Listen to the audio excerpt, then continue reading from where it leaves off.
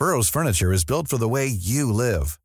From ensuring easy assembly and disassembly to honoring highly requested new colors for their award-winning seating, they always have their customers in mind. Their modular seating is made out of durable materials to last and grow with you. And with Burrow, you always get fast, free shipping. Get up to 60% off during Burrow's Memorial Day sale at burrow.com/ACAST. That's burrow.com/ACAST. burrow.com/ACAST. This podcast is for entertainment purposes only and does not replace your own financial, tax, legal, or financial product advice.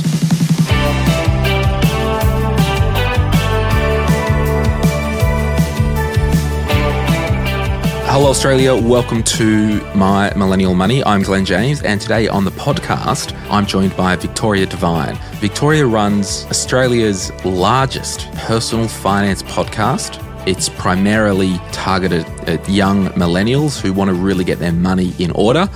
And she's probably got the biggest online Facebook community that I've ever seen that's Australian, with close to 200,000 young people and probably people of all ages actually that are in the She's on the Money Facebook group. She's recently released a book of the same name, and I thought I would get her on the podcast, would have a chat, have a bit of fun. I asked her about her own money story, which, you know, a lot of people might not know, and I didn't. That's why I asked her, and just had some bants with her. And she now owes me an episode on her show when my book is released later in the year. But if you haven't already purchased her book, it's a really good starting point for anyone that wants to get better with their money and understanding money terms. A lot of you might be asking, well, should we wait for your book, Glenn? Buy both. They're completely different books. You'll hear more about it in this episode. But thank you so much for listening. We do this podcast for, you know, all the butchers, the bakers, and all the candlestick makers. So thank you so much for listening, guys. Let's get into it.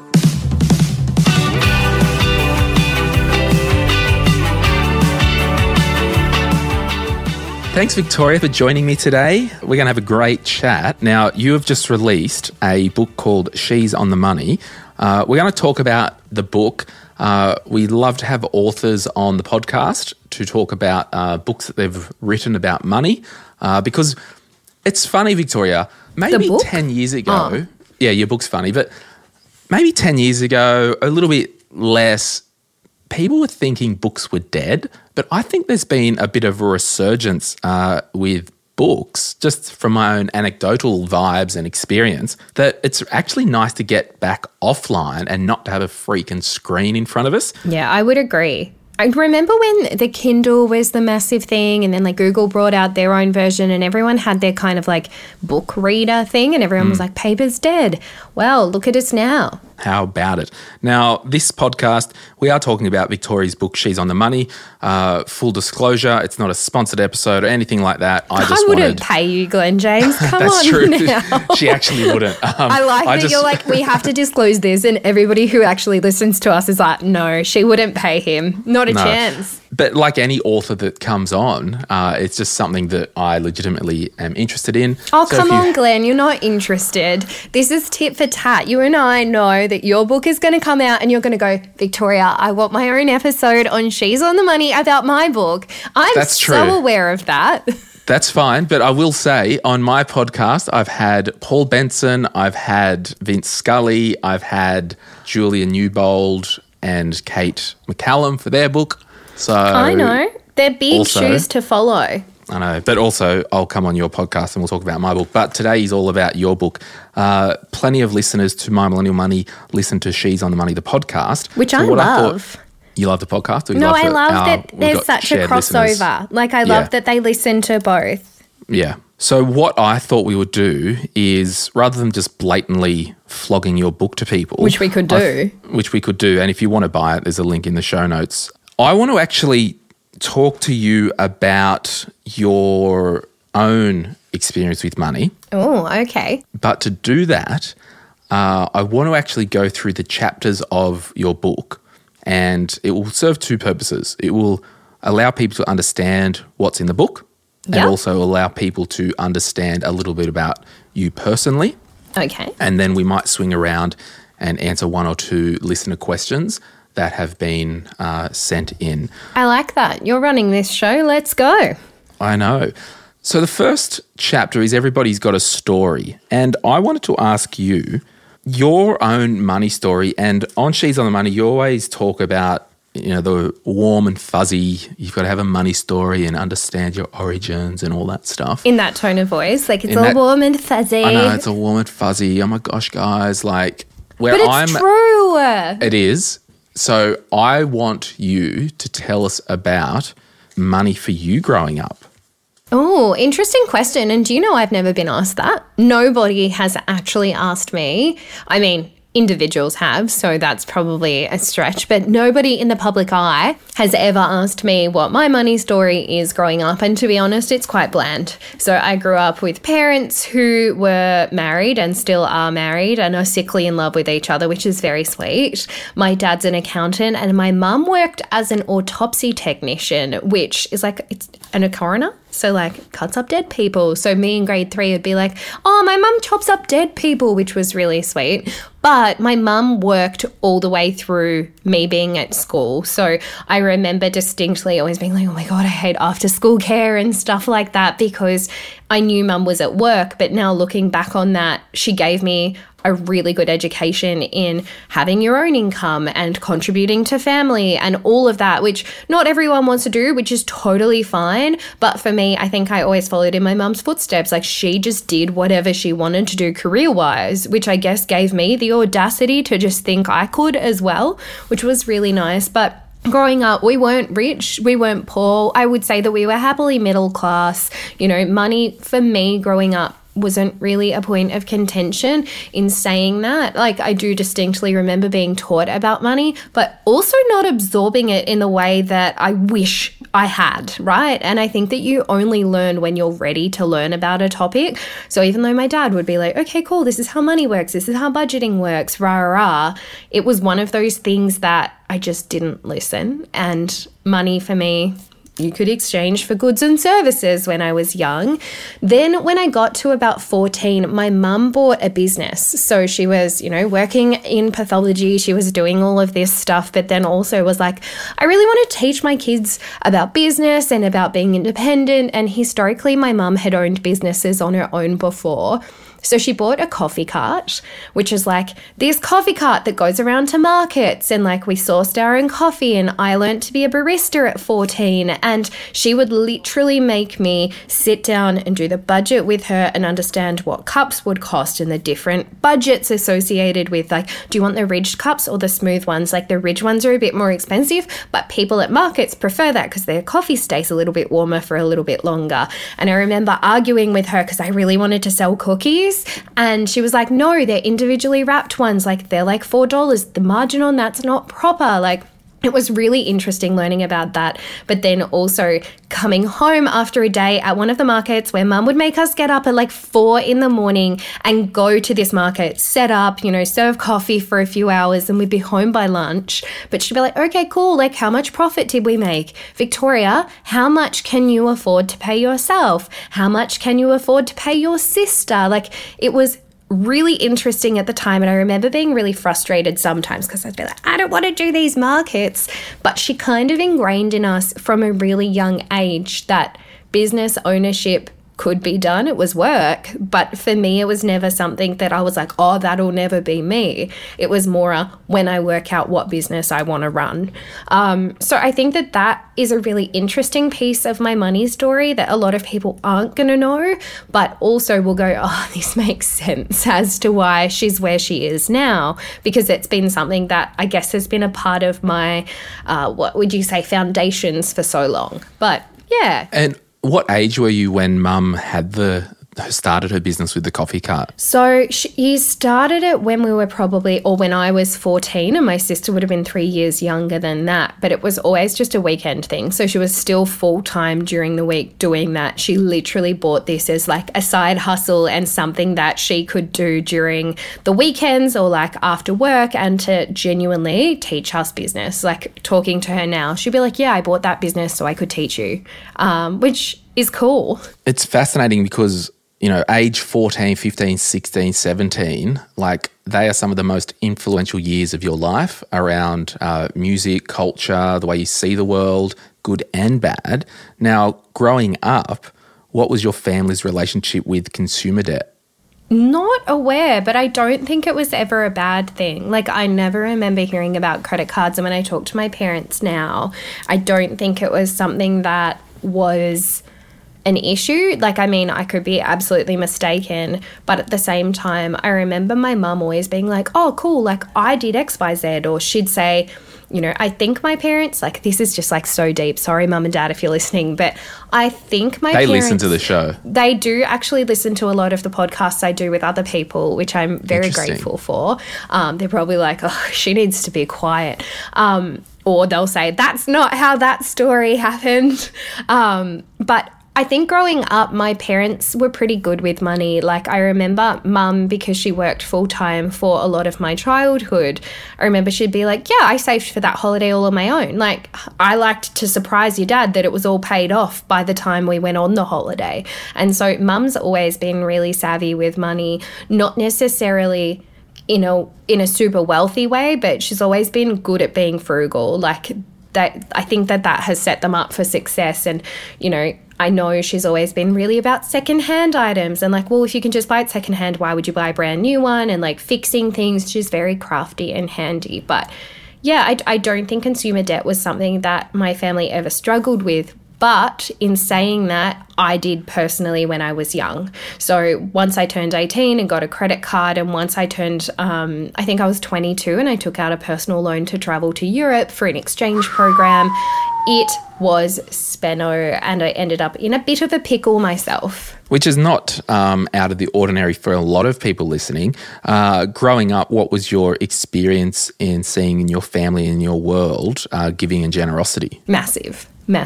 My mum would give you everything she had if it knew it put you in a better position, and my dad is exactly the same. Regardless of what they were serving for dinner, anybody was welcome. They'd always make sure that people weren't unable to eat, and they weren't people that didn't want to share. I remember one year I would have been like 15 and my sister would have been probably like 12, nearly 13. I might have been 16, I can't remember, but I remember being a young adult. Mum was just like, no, you guys aren't grateful enough for the life that you have. You're not spending Christmas at the dining table. We're not doing presents. We're actually going to go to a homeless shelter and we are going to be serving Christmas lunch to them, and you are going to give back and you're going to learn. And I think that those things were really formative because it wasn't the first time my mum had done stuff like that, but she's always been incredibly generous. Like, she would give it to you before she had it for herself. And yeah, I hope that I get to take on some of that as well, and I guess give more than you get. Well, shout out to Eric and Judy, the Judester, as she's known. What would you say your biggest fear is, Victoria? My biggest fear. This is really deep, Glenn James. I don't know. Thanks for prepping me with the questions before coming. You're welcome. Is inadequacy a good fear? Sure. I mean, are you saying I have a fear of becoming inadequate, or I have a fear of self of I am already inadequate? No, I don't think I am. I think just being put in a position where I can't help, or I'm, not able to help somebody else. I think I'm really grateful to be in a position now where I can give back, and I do give back, and it's not something that I talk about a lot, and I don't think you talk about yours as much either, just because it's nobody else's business, and I'm not doing it for clout. I'm not doing it so other people can go, wow, she's so generous and charitable, or she's a philanthropist. Like, that's a joke, and I don't want that type of, clout, but I do genuinely think that one day I'll just feel inadequate, and I don't want that. I think that I always want to feel like I can give back, and for me, that's really important. Are you a morning or night person? Night. Are you a spender or saver? I am both. Okay, cool. Do you prefer your sauce in the fridge or room temp? Which sauce are we talking about here? Tomato. Is it like soy sauce? Because soy sauce goes in the pantry, but tomato sauce, that stuff goes in the fridge. Cool. Chapter 2, you talked about mapping out your money. Thank you for that. No, that's right. You're wrong. It needs to go in the pantry tomato sauce. Oh, gross. It goes off. Do you really think it has enough preservatives? Mate, there's enough. I do. There's enough bloody sugar and salt in that. No, I'm not having it. You need cold sauce. I'm not having this. I think I need to end the podcast. Do you genuinely believe that is a good idea? I want to put cold sauce on my hot meal. But yes, you do. To be honest, I don't actually keep tomato or barbecue sauce in my house because it's so bad for you. I don't actually eat either of these things, but look at us. Is a temple. It's a temple. Is it? Back off. Back off. It's a temple pumped full of caffeine, that's for sure. Map out your money. What do you mean? What do you mean by mapping out your money? So this to me is really important because if you want to go somewhere but you don't know where you're starting from, how on earth are you getting there? So I think understanding where you're currently standing and seeing exactly what your current financial position is in comparison to where you want to go is essential. And too many people skip that step. They will go, oh, I did this great budget, but they have not addressed their spending habits, or they've not addressed the consumer debt that they're in, or they haven't put themselves in the best possible position. So my genuine belief is that before you do anything with money, you need to genuinely understand where you're starting from so that we can create a plan to get somewhere. And I say something similar in the book, but if you want to go to Queensland on a holiday, but you're starting in Perth and you don't know you're in Perth, it's going to be really hard to get there. You might end up in Melbourne, you might end up in Uluru, you might not end up even leaving because you've got analysis paralysis. And I just think that understanding where you're starting from is really important. And the mapping out your money segment of my book talks about earn, spend, own and owe, which are 4 different terms and 4 different numbers that I want people to just genuinely understand. Like I'd want to be able to say to you, Glenn, hey Glenn, do you know in total like each year what you earn? And you'll go, yep. What do you spend? Like, I'm not talking about do you off the top of your head have a detailed budget, but on average, are you earning what you're spending or spending more than you're earning or vice versa? Like, what does that look like? I want you to always be aware of your debts. So what do you owe? And then I also want you to understand what your assets are. So what do you own and where on a map does that put you so that we can start creating a plan to move forward? Because not everyone's plan looks the same and we need to just focus on us, not focus on, oh my God, I feel so bad because, Glenn's in this great financial position, but I'm starting my journey here. Like there's no point looking at somebody else's map. It's not going to get you anywhere. So that's what that's about. No, that's cool. And it's funny, like it's for any area in our life, if we want change or if we want to move in a direction, it's like when you go to Westfield and you go to that screen and you've got to find where Kiki is because they moved it from downstairs. So I don't know, it actually shut down or something, whatever that is. You've got to, when I go and buy like a gift, I need a card. And how often do you go to Kiki? Like I adore Kiki, but I just can't see you going in and being like, I need some new stationery. It's monogrammed. Well, they used to gift wrap. They gift wrap stuff for me. So I used to like going there. But my point is, that is lazy. Well, I know my strengths and my weaknesses, and gift wrapping isn't a strength. But it's all about finding where you're at first. Yeah, agreed. You talked about let's go to chapter 4. You're going to skip cash flow? Okay, no problems. I am, you do you. Because I want to get to the meaty stuff. Chapter 3, cash flow is queen. Chapter 4, be a goal setter. Be a goal getter. Come on. So what would you say to somebody around setting and executing goals? You can't achieve everything at once. And you've got to space it out. You've got to actually make a plan. It's one thing to have a plan and go, I want to buy a house. And I go, wow, Glenn, that's so exciting. But then find out you don't have any income and you actually have a whole heap of debt. And that goal is actually really unachievable for you. And the easiest way to be disheartened or start believing that you're not capable of something is to set an unrealistic expectation of yourself. So for me, goal setting is really important, but it's also really important to be realistic and pragmatic and actually use a framework for goal setting so that you don't end up disheartened. And I see this a lot in my community. People will message me and be like, oh my God, Victoria, I set the goal of saving $5,000 this year and it just didn't happen. And I'll be like, oh my gosh, why? And they're like, oh, I couldn't make it happen.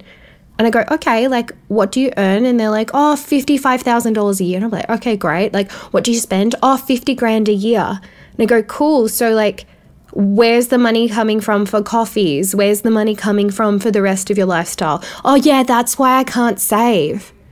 Okay, well, maybe we need to reevaluate the goal you set, because regardless of what's going on, that was always going to be unachievable for you. You've just gotten to the end of a year and held yourself to an unrealistic standard that makes you feel terrible. Like, nobody deserves that. Now, when I was reading your book, and you think I still haven't, can't believe you read it, but No. okay.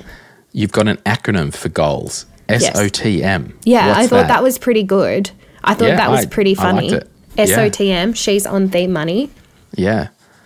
So the first one, when it comes to an actual framework, and I've, I guess, adapted the SMART methodology, because I like the SMART methodology, but it's just got too many pieces. And obviously, if people are reading She's on the Money, we want to make sure that you're on the money. So the first one is specific. So you want it to be specific. You want to make sure that the content that you are putting in place is not just like, oh, I want to save money. Like, do you want to save money, or do you want to save $5,000 or $10,000 or $15,000? The next one is optimistic. Like, we don't need negativity. We just need to be optimistic about a goal that we are setting. The next is time bound or timely, and making sure that we actually set a specific time frame, and then that time frame is reflective of the goal. So if you say, I want to save $5,000 over the next 10 months, are you actually able to do that if we broke it down? And is that timeline fair for you? And then the next one is measurable. So just making sure that everything can be measured and that we can actually celebrate when we achieve that success. Like, what's the key indicator of success here?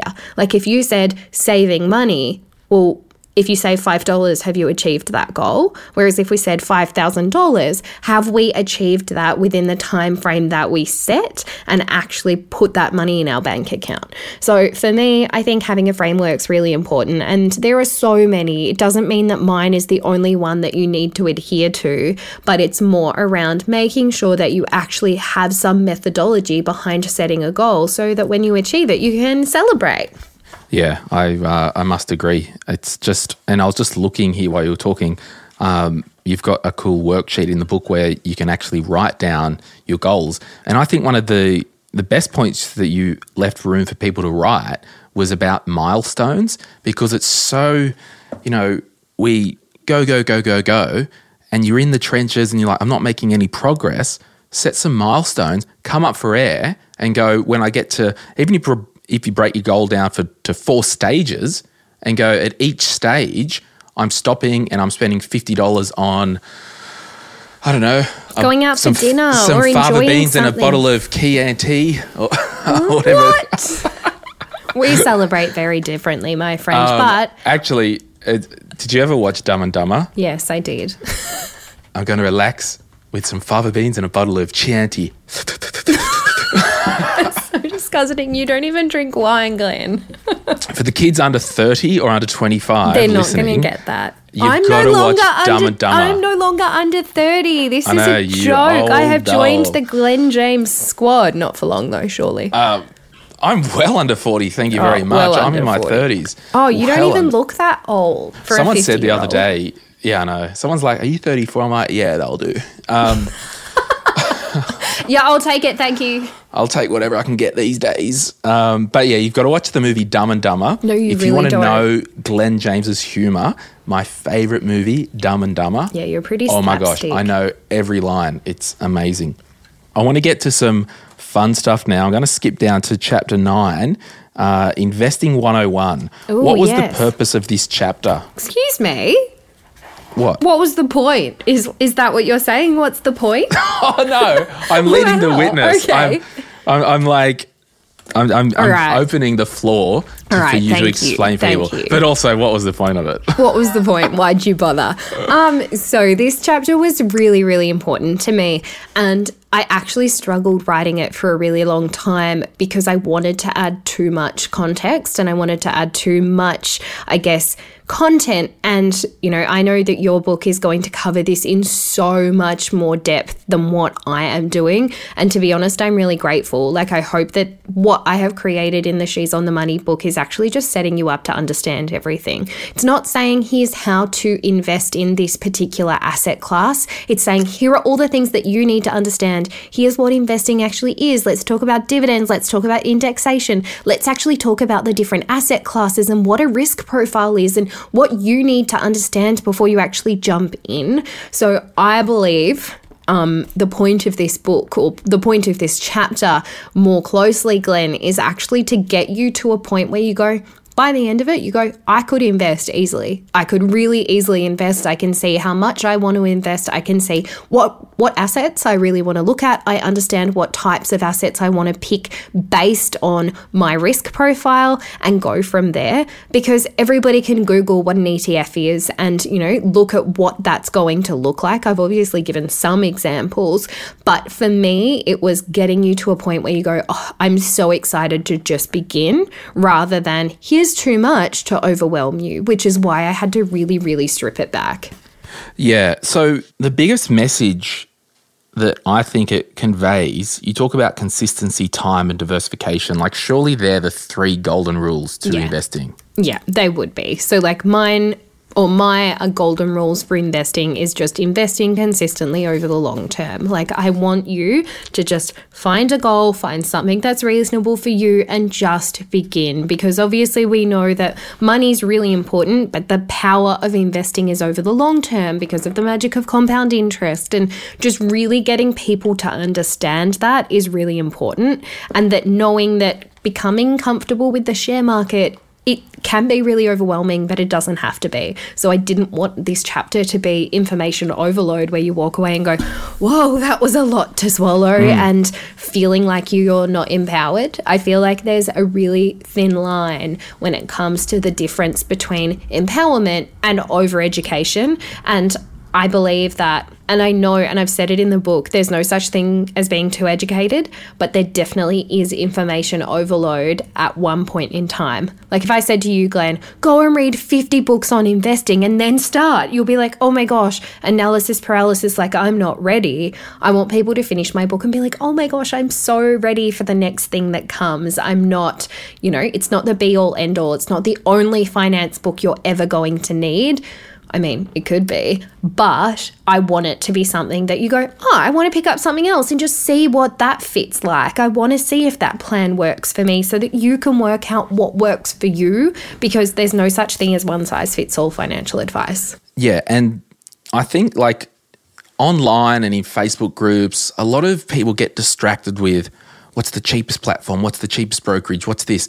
Like the fact that you've picked something and just consistently invested, more times than not, you'll do better than someone who's waiting on the sidelines, waiting for the correct conditions, be it the market, be it the platform, be it the investment, and overcooking it with their thoughts and not taking action. The fact that you've taken action means you are living on less than what you earn and you are investing, and you've just got to, grab a book like this to let it be your introduction. And the thing is, Victoria, someone, reading this book, and it's not just for girls. Like it says she's on the money. I am the she and she's on the money. Like I am on the money. It's audacious, but that's what the name means.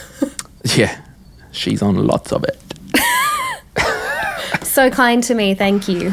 But people in, 15 years will look back and go, it was this book that started to move the needle in my life. And I hope that that's the case. Like, how cool would that be? Like, we already get that, Glenn, and you'd be in exactly the same position as me, where you get messages from people being like, Victoria, like, I can see that I'm in a better financial position than 12 months ago because of your content. Like, how cool is it to know that the impact we are having is sustainable, and it's not just like, oh, cool, she put out this really sweet Instagram post and I followed her. It's like, oh, this content actually is going to put you in a better financial position and genuinely change your life. Like, I think that's epic. It's funny, because I do the My Millennial Money Express podcast, I always have like my Google Keep thing with different notes about topics I can rant on. And one of my topics is, and here's the premise of the episode, it's about lowering your expectations. Because for me, in my life... That's the premise of the episode, lowering your expectations about Victoria's book. Thank you. About everything.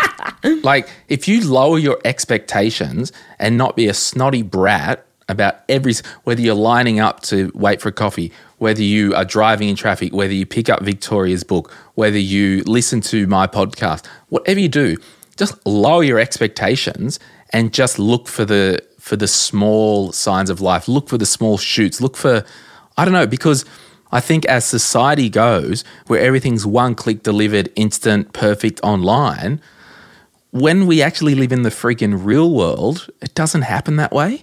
And I've just lowered my expectations. And it makes you so much happier. If you lower your expectations, everything always exceeds them. That's is right. Cool. You're like, oh my God, it might take 5 minutes to get this coffee, and then you get it early. You're like, wow, that was so speedy. How great. And it's not about lowering your standards because that's not expectations. That's standards. That's right. We don't lower those. No, not at all. But, in this situation, I want you to pick up Victoria's book, and when mine comes, pick up my book and go, look, I've just invested $30 or whatever it is. If I can learn one thing out of this book and apply it, that $30 will have thousands and thousands of dollars worth of change in your life, because it's about moving the needle. And I don't know where I was going with that, but I like it. But I do want to go back to your point on fees before. And I know we weren't talking about this in my book, but pay peanuts, you get monkeys, and if you get Glenn James. But I've never met a financial advisor who has picked an investment platform for themselves based on fees. Have you ever looked at platforms and been like, oh, well, as a financial advisor, I want the cheapest one? No, because it's not about fees. Exactly. So why do our communities get so hung up on, oh my gosh, that's not the cheapest one, this is a cheaper platform? And it's like, my friends, that's not what it boils down to. Well, because most things in life, it's a race to the bottom for cost. And whether it's buying a new TV, a new fridge, it's all about getting the cheapest thing. But it doesn't work like that in money, because when I invest, it's about, first, my long-term goal. Second, it might be about estate planning and asset structure. Yes. Third, I might throw a tax lens over it to see if it's efficient. And then fourth, it's like, okay, based on this funnel down here, what are my options? And for example, I use an investment bond with Generation Life, and I've got the Vanguard Diversified High Growth in that investment bond, and that fees might be 0.69%, where I can go to my share broker and buy that same investment for 0.27%, which is cheaper, but it doesn't meet Glenn James's need, because I want an investment bond for estate planning and for tax purposes, and I'm happy to pay for that little bit of extra fee because it meets a need. Yeah, because an investment bond is quite tax effective as well. There are so many more cogs than just the one people are looking at when they say, oh, well, what are the fees? How many blips is that going to cost me? I don't know if I told you, but when I... oh, no, where are we going? Well, it's not you, it's me.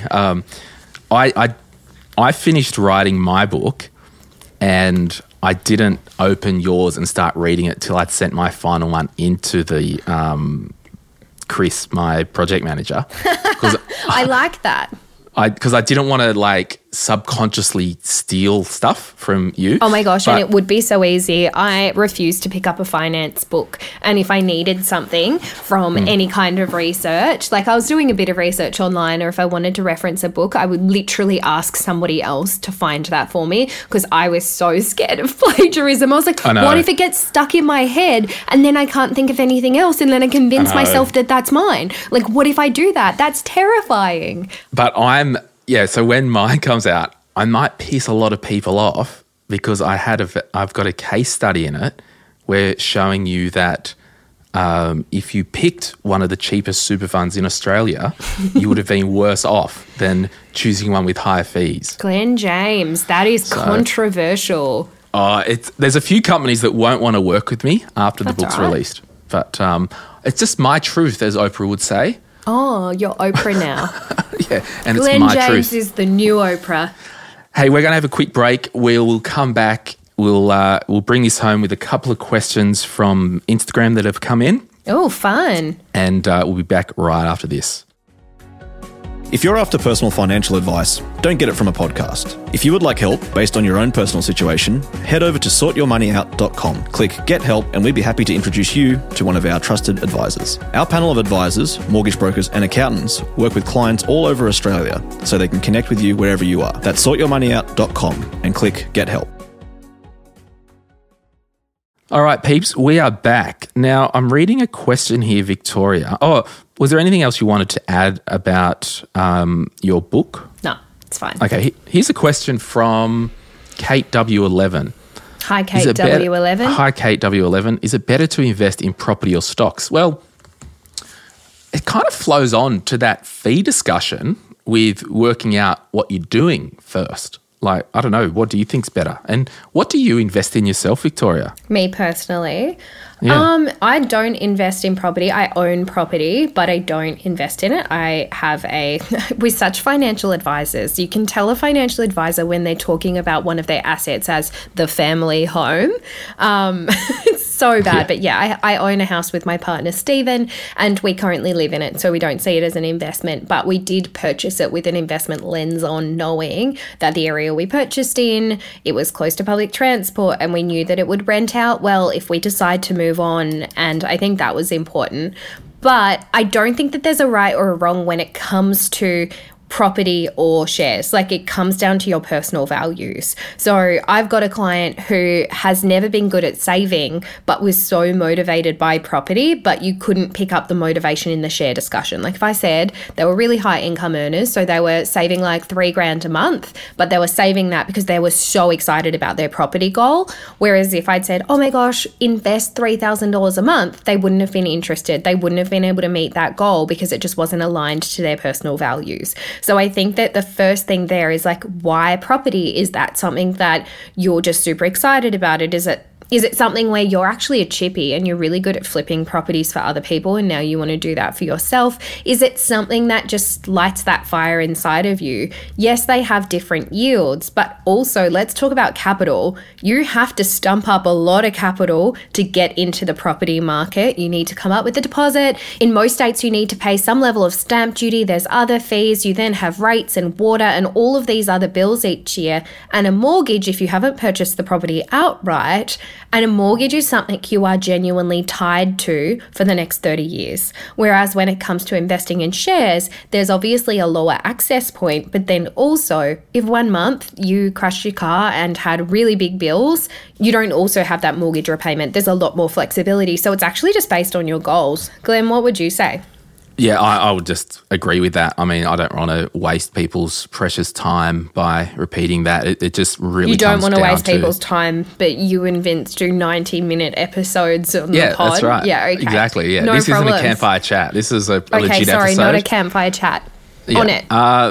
I do both myself, and I like investing in a share portfolio because I can just drip feed it. Like, I put a few $100s a month into my investment bond. It's easy. I put money into my superannuation each month. It's easy. Nice to be rich, Glenn. Yeah, it's good. But luckily this is at the end of the episode, so you don't get as much hate because not as many people. Yeah. No, but you've got to play to your strengths as well. Like, so with property investing, my investment properties are on principal and interest, right? And my house, because I need that for savings, because old money sticky fingers here, if there's money laying around, he will get his mitts on it and buy another dumb car. He'll buy another dumb watch. He'll buy a freaking new boat motor. I am Glenn James and I'm a spender and I can't save money, so I've had to make sure I'm an investor. So for me, the property... it's forced savings. Totally. It forces you into going, oh, I have this commitment and I can't get out of that and I have to save or, quote, pay that each and every single month, which I know a lot of people like that. My partner is like that. That's why we ended up owning a property, because he had a great income, but I was like, we need to capture this, my friend. I just have this thing. I'm doing the Glenn of tomorrow a favour today. And future you. If you've read my book, you would know we speak a lot about putting future you do we? first. I believe See, I told you didn't read it. No, I told you. No. Yeah, I believe okay. that is the chapter of Financial Freedom is the New Retirement, chapter 18. Yeah, that, but also there are a number of other ones. I'm offended. I text Victoria the other day and I'm like, my favourite chapter is chapter 20. She's like, why? I'm like, because it's the shortest one. Yeah. Literal. You that also, was, okay, You real also talk. sent me a video of you putting my book in the bin. No, it wasn't putting the book in the bin. Okay, it was I was already looking in for the something bin. in the bin and the book was under the rubbish. Yeah, which was really nice of you. You're just such a supportive friend. Okay, real talk. So chapter 20, it's a bit Yes. light. It's a bit light. Was on, it like, we're going to make 20 chapters and I'll just fill it? No, it wasn't. It was, I'm All not right. going to write unnecessarily. It's Okay. like a good little wrap up. All right, sure. Excuse me. Which leads to the next question from Jacqueline Accountability Eve. partners, having an accountability partner, I'm pretty sure from memory it's like 2 pages max. And Okay, it's not, I'm gonna- you could have squished it onto okay. one. I'm going to read the chapter because Don't it's literally read the like chapter. No, it's bloody 2 paragraphs. And Jacqueline Eve says, "Are you sick of Glennie James picking on you?" Yes, but it's kind of like Stockholm syndrome. Like we now have a relationship where I'm like, oh, this is how it is. I'm a pleaser. Geez, we're lucky this is deep in the podcast. You're going to get some hate. You attract it, don't you? Oh, God. What are you What other doing? questions have you got? We're not reading the chapter and Okay. wasting people's Okay. time. Emily GB says, "How's the house reno going?" Slowly, and it keeps getting cancelled because every time I plan on having my builder over, we go back into lockdown. So good for me. I still have horrendous. I still What have are you a hor- actually renovating? Sorry, what are you renovating? So we'll be doing a pretty serious reno. We'll be doing new kitchen, new bathrooms, changing the location of the master bedroom and kind of flipping the layout of the house, which will be really fun and to be honest isn't as dramatic as it sounds. But the house definitely needs it. Like the bathrooms are, you could say ick is a good way Well, of I hope you get explaining some it. change out of 200 grand. Look, it was a part of the plan when we bought the property, and I Right. think that that's important to preface as well. I didn't just buy a property and plan on flipping it into my dream house. Like, we bought for location, knowing that we'd also have to invest a fair bit into getting the home that we feel comfortable with. We might have 2 more questions. Fringe Neglect says, "How does V feel about balancing life in a profession with influencing?"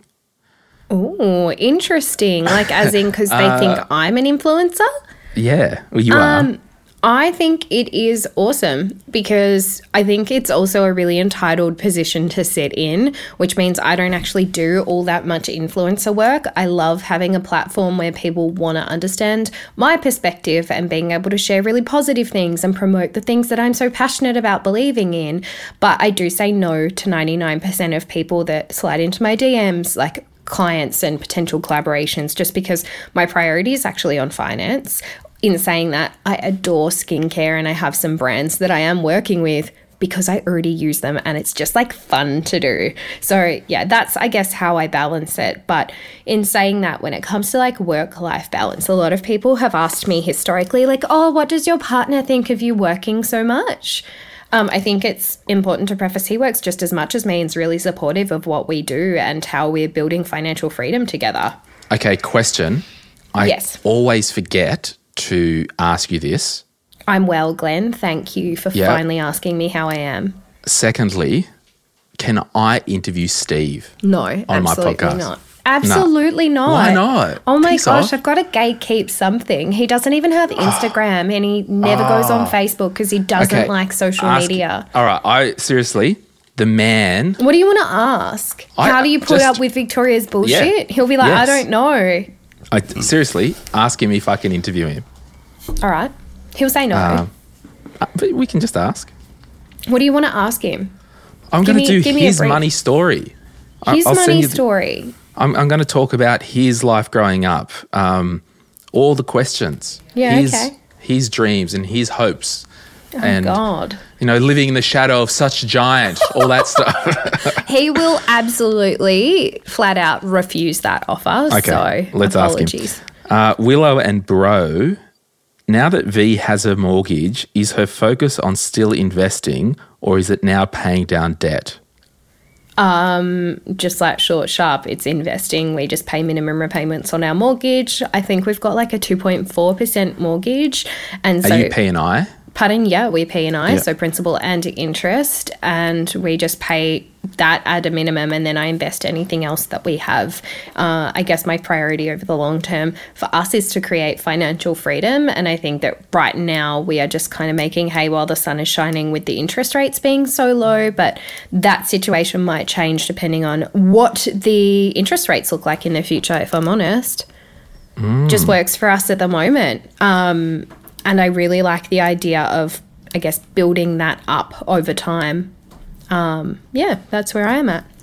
In finishing up, is there anything that I didn't ask you that you think is important? I don't think so. I think it was a fun chat. Do you think it was a fun chat? I think your community and my community will enjoy it. You're like, no, they will not. No, I think they will. Well, Victoria, thank you so much for jumping on and having a chat with us. Thanks for hanging out. Your book, She's on the Money, it's available now wherever good books are sold. There's a link in the show notes. Some of the other chapters we didn't obviously get to, dealing with debt, savings, super, home loans. There's a chapter on tax, knowing your worth. That's a big one, particularly at work. Side hustles, insurance, relationships, family planning, estate planning, choosing a financial advisor. She's got a 12-month action plan. And there was actually a question from somebody and I'll just get it up and mention their name in finishing. Sal and Kay says, whose book's better? Well, in reading some of these chapters, they're different. So I don't really touch on relationships. I don't touch on family planning. I don't touch on accountability partners that much. I mean, I probably do.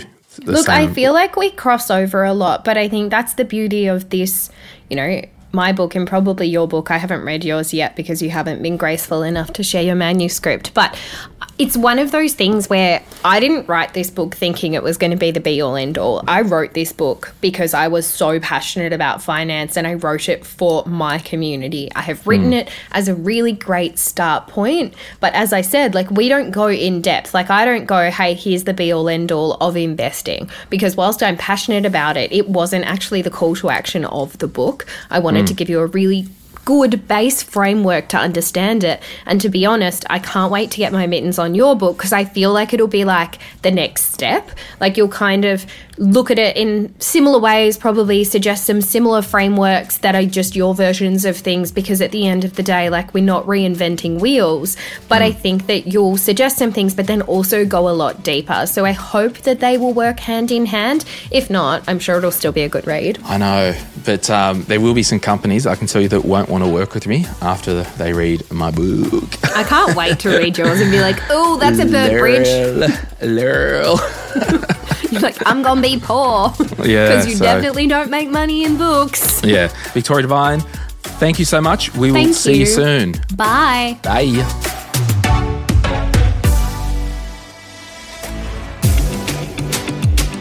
We acknowledge the Darkin Young people, traditional custodians of the land on which our studio sits, and pay respect to their elders, past and present. We extend that respect to Aboriginal and Torres Strait Islander peoples who may listen to our podcast. My Millennial Money supports A21, a charity focused on abolishing slavery and human trafficking all over the world. Check out a21.org.au for more info. If you would like some other giving options, or if you're unsure about which charity you can support, head to thelifeyoucansave.org.au. This podcast is for education and entertainment purposes. Any advice is general financial advice only, which does not take into account your objectives, financial situation, or needs. Because of that, you should consider if the advice is appropriate to you and your needs before acting on the information. If you do choose to buy a financial product, read the product disclosure statement and obtain appropriate financial advice tailored to your needs. Simo Interactive Proprietary Limited, the publisher of the podcast, is an authorised representative of Money Sherpa Proprietary Limited, which holds financial services license 451289.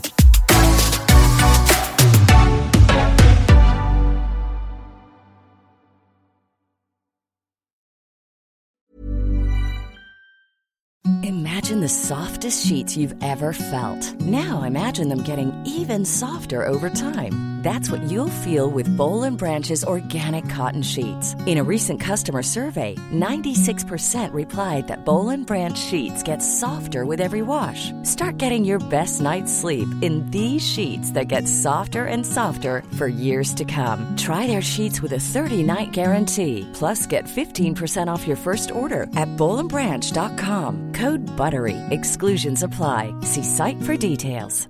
Mom deserves the best, and there's no better place to shop for Mother's Day than Whole Foods Market. They're your destination for unbeatable savings, from premium gifts to show-stopping flowers and irresistible desserts. Start by saving 33% with Prime on all body care and candles. Then get a 15-stem bunch of tulips for just $9.99 each with Prime. Round out Mom's menu with festive rosé, irresistible berry chantilly cake, and more special treats. Come celebrate Mother's Day at Whole Foods Market.